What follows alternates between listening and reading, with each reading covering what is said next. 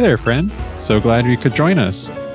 Here we like to highlight the best of humanity while offering a dose of positivity to hopefully brighten your day. But more importantly, we want you to know whatever you're going through, whatever you're feeling, you're not alone. We're here to stand with you. I'm Chuck Rendon. And I'm Amy Malloy. And this is A World of Hopes.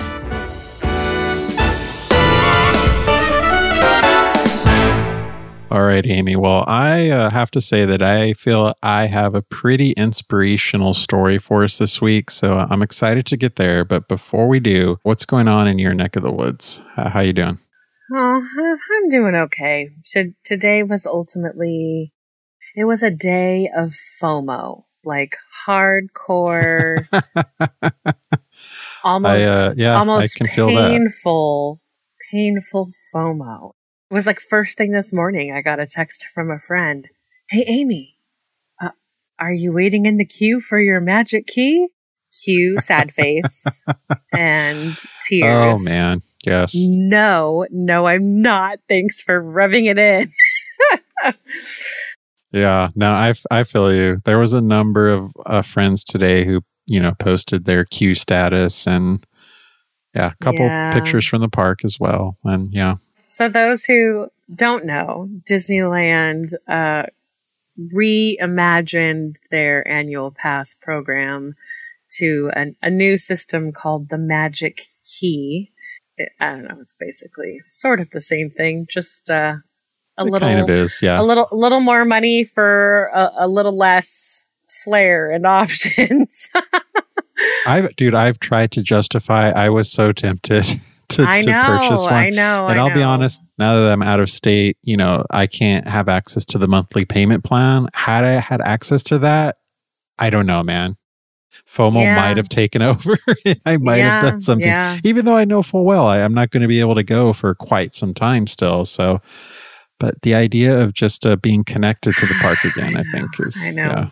It was very difficult for me to not be getting one today, but just after the last few years, I'm trying to be more responsible since it's an extravagance, and as much as I say it's a necessity, it's not, and I'm trying to be responsible. That's what I keep telling myself. I'm trying to be responsible. And because I don't have the money for that splurge right now. So it's got to wait a little while. I don't know. It was kind of fun. One of my friends got one and actually was able to get a reservation for today and went out this evening after work. And so getting to watch their Instagram stories of the experience was, I don't know, it was just a good reminder that, like, okay, well, there's at least people out there having some fun and getting to enjoy it. And that makes me happy to see, quote unquote, something normal, something pre-pandemic happening again, finally. Yeah. I mean, the idea of being able to just stroll down to the park after work or something like that in the evening, just the fact that there are people that are able to do that now, that's so great, because for a while there, I wasn't sure that was going to ever happen again. Like if it was going to be a thing. Yeah. So. And I mean, I still feel like everything is such a giant question mark. Yeah, true. That was another part of my hesitation of jumping back in right away. But I'm excited for the people who get to go. I had one friend who had a birthday recently, and they asked for Venmo donations to their Magic Key fund, which I thought was really brilliant. And so it was super fun to get to see them, successful in making their purchase today, and hearing, some friends woke up bright and early and got into the queue super early and had a pretty minimal, it was about an hour wait time. And then other friends waited like 5 to 6 hours, which is pretty extreme in my opinion. But hoping as the days progress that it won't be quite so crazy. I know that all of the diehards were anxious to get theirs today. Right. But anyways, that magic key hopefully will be mine someday. Likewise, and that's why, honestly, mixed in with the FOMO, I'm mostly excited because I know that yes, while I'm not able to get one right this minute, it's there when I need it. It's going to be there when the time is right. Right. And just the fact that, that's an option again to be able to go somewhat regularly and have a pass or a key, a virtual key, that in itself is great. So that's definitely good news for me. And the fact that the pricing was pretty similar to what they had before. Yeah, I mean, I was kind of surprised by. For sure. I was expecting a lot worse. And I guess in my head, I really was expecting a lot worse. And then the more that I kind of break down the costs of different things and whatnot, it's an expected increase as far as what I was paying for my pass before to the equivalent would be the Dream Key. Even though I feel like the reservation system changes things a little bit. You don't technically have any blackout days because technically you can attempt a reservation for any of those days.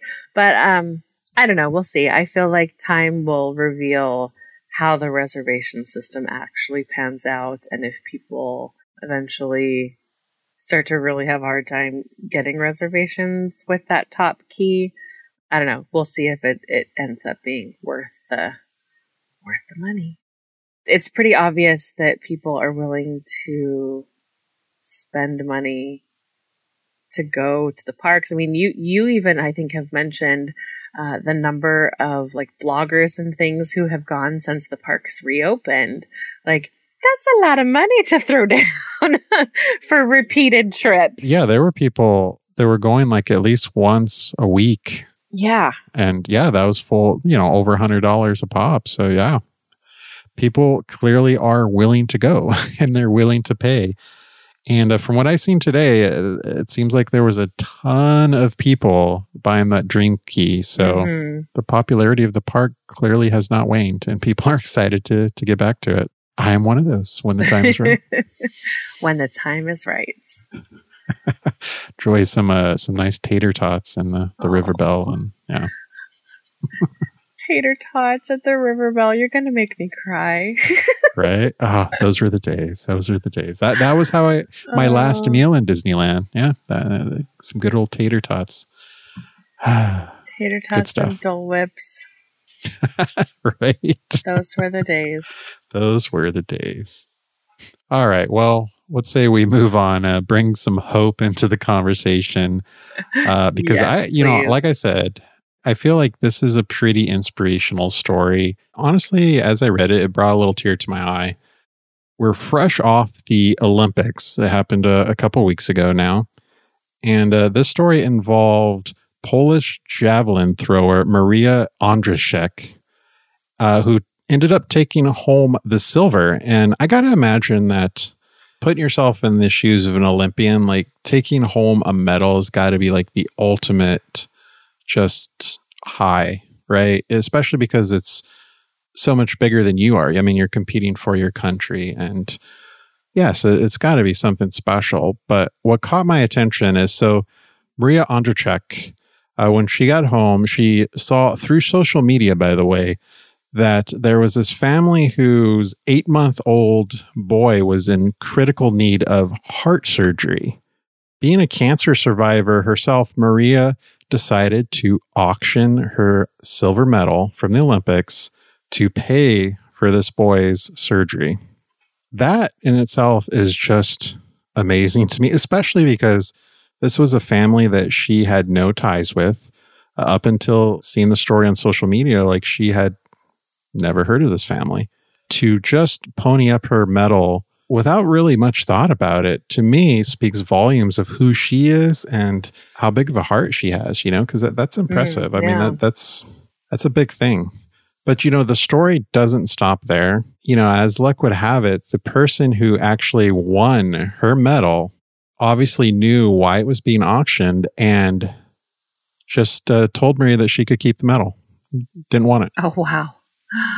Wow. Yeah. So not only does this story just have like one amazing person, but then you also have this buyer who's just completely selfless as well. Like, not only did they decide not to keep the medal, but hey, I'm still going to pony up the cash to pay for the surgery because this boy, clearly needs it, and let's just pitch in and help. Such a touching story, but when you think of an Olympic champion, you think of someone who is a hard worker, is dedicated to their craft. They fight for what they want. And I just think, gosh, the person who was not only willing to bid on the medal to help this kid with their surgery, which is like an incredible gift in and of itself, but then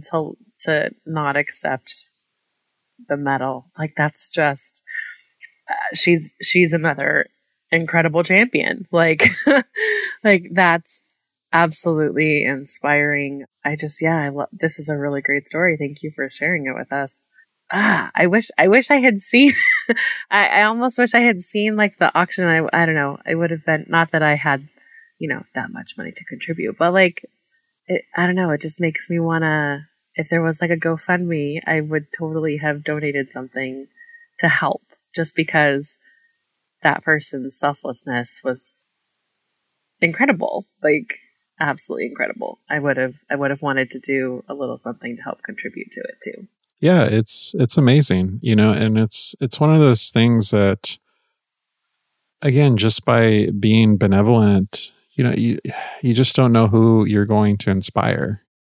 Maria certainly didn't have to auction her silver medal. I mean, nobody would have expected her to do so, especially for a family that, she didn't have a relationship with. Yeah. Yeah. Yeah.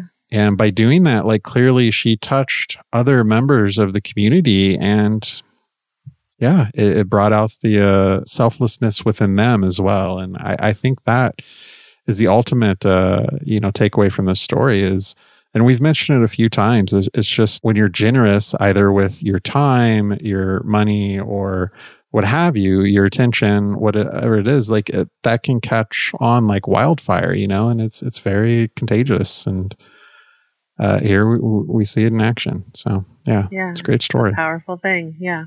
Awesome. Definitely inspired me. And you just never know, man, who you're going to touch by your generosity. So it's good stuff. All right. Well, before we get out of here, as we like to do, Amy and I are each going to offer up a recommendation, something that we've been enjoying that we think you'll enjoy as well. So Amy, I'm excited to hear what you have for us this week. Yeah, so I'm going to recommend a little something that I think is definitely binge-worthy on Netflix. It's a new show that just released not too long ago. It's called The Chair. It stars Sandra Oh, who most people will recognize from the TV drama Grey's Anatomy. I don't know what I was expecting, but basically she plays Dr. Ji-yoon Kim, and she has recently been appointed in a new role as the chair of the English department at a prestigious university. And the show sort of follows just all of these different challenges that are kind of thrown her way, as she is the first woman chair of the department and is also one of very few staff members of color at the university. So it's just a very timely, timely topic that is touched on during this show. And I would classify it as, I don't know if I would classify it as a drama. It's both got, maybe it's a dramedy. It's got comedy and it's got drama. Dramedy, nice. It's got a pretty rad cast. Sandra Oh, I always loved Christina Yang on Grey's Anatomy. That was one of my favorite characters. I was so sad when she left. But she is so fun in this show. And I think a lot of my favorite scenes with her are also with Holland Taylor, who plays another person on the English department staff there. Their banter is really funny. There's all of these moments that I wasn't expecting. The show is rated TVMA rating because there's quite a bit of language and there's some, I would classify just adult content.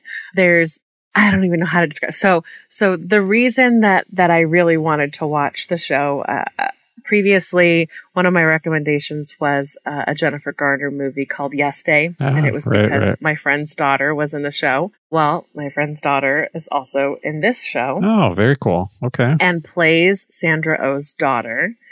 And Miss Everly Carganilla blew my socks off with her acting abilities in this show. Yeah, that's awesome. There were so many weird little moments that I was not expecting at all. And I was blown away. How do I describe her? She plays a very dark and twisty and disturbed little girl. Okay. I'm intrigued. I like it.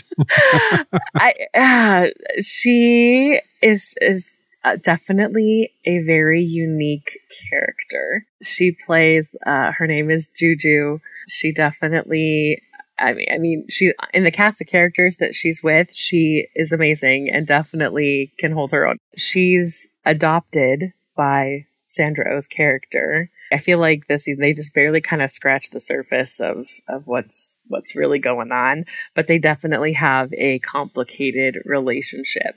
And so their mother-daughter dynamic is very interesting. Is very, very interesting.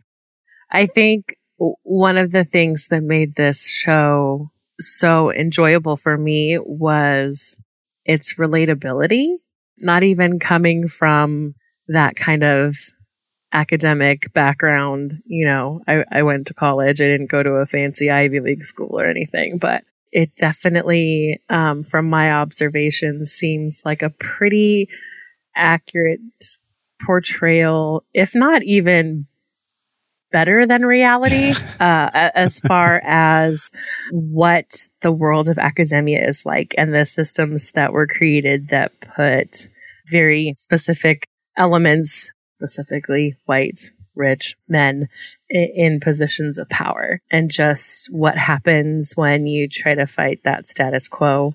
It also touches the subject of free speech on a college campus, but the characters were really fun and funny in their unique ways for me. So anyways, I think I blazed through the entire season. It was 6 episodes.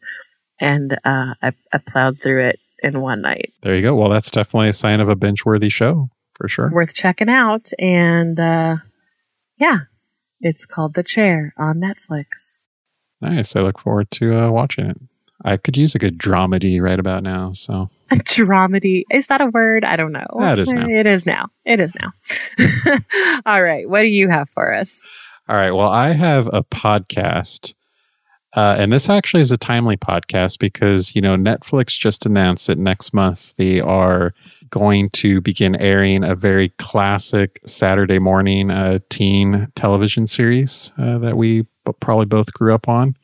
But the podcast I am recommending, it's called Zack to the Future. It's a brilliant premise. So it's hosted by Mark Paul Gosselaar, who, of course, played Zach Morris on Saved by the Bell. Basically, the premise is, so Mark Paul has not watched an episode of Saved by the Bell since he quit or left the show. Oh, really? So over 25 years. So now he's watching each episode for the first time in years.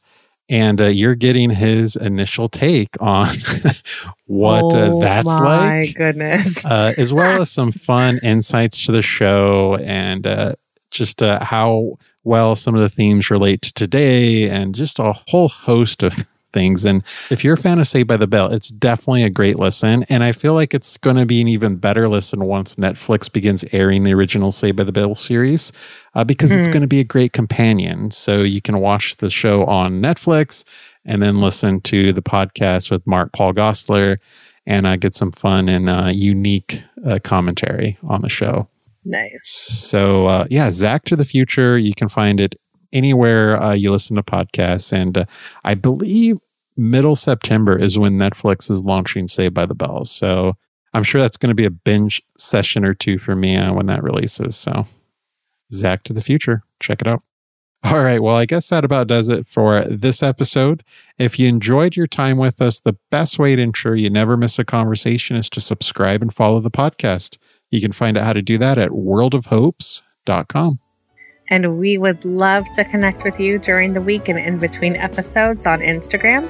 You can find us at AWO Hopes and join us in spreading some hope and smiles there. We can't wait to connect with you.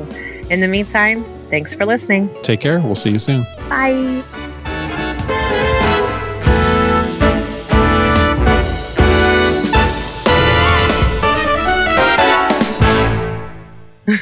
You could hear that? Yes. Okay, I don't understand how you're able to hear. Well, I have ears. No, I know, but how are you hearing what I'm playing? I don't know. It just same way that you were able to hear my chimey thingamabobber when I plugged in my phone. I don't understand what's happening. Anyways, you can edit all that out because that was dumb. Or will I? Or you'll just put it at the end and embarrass me. Now it's awkward. Well, no, it's been awkward for a minute.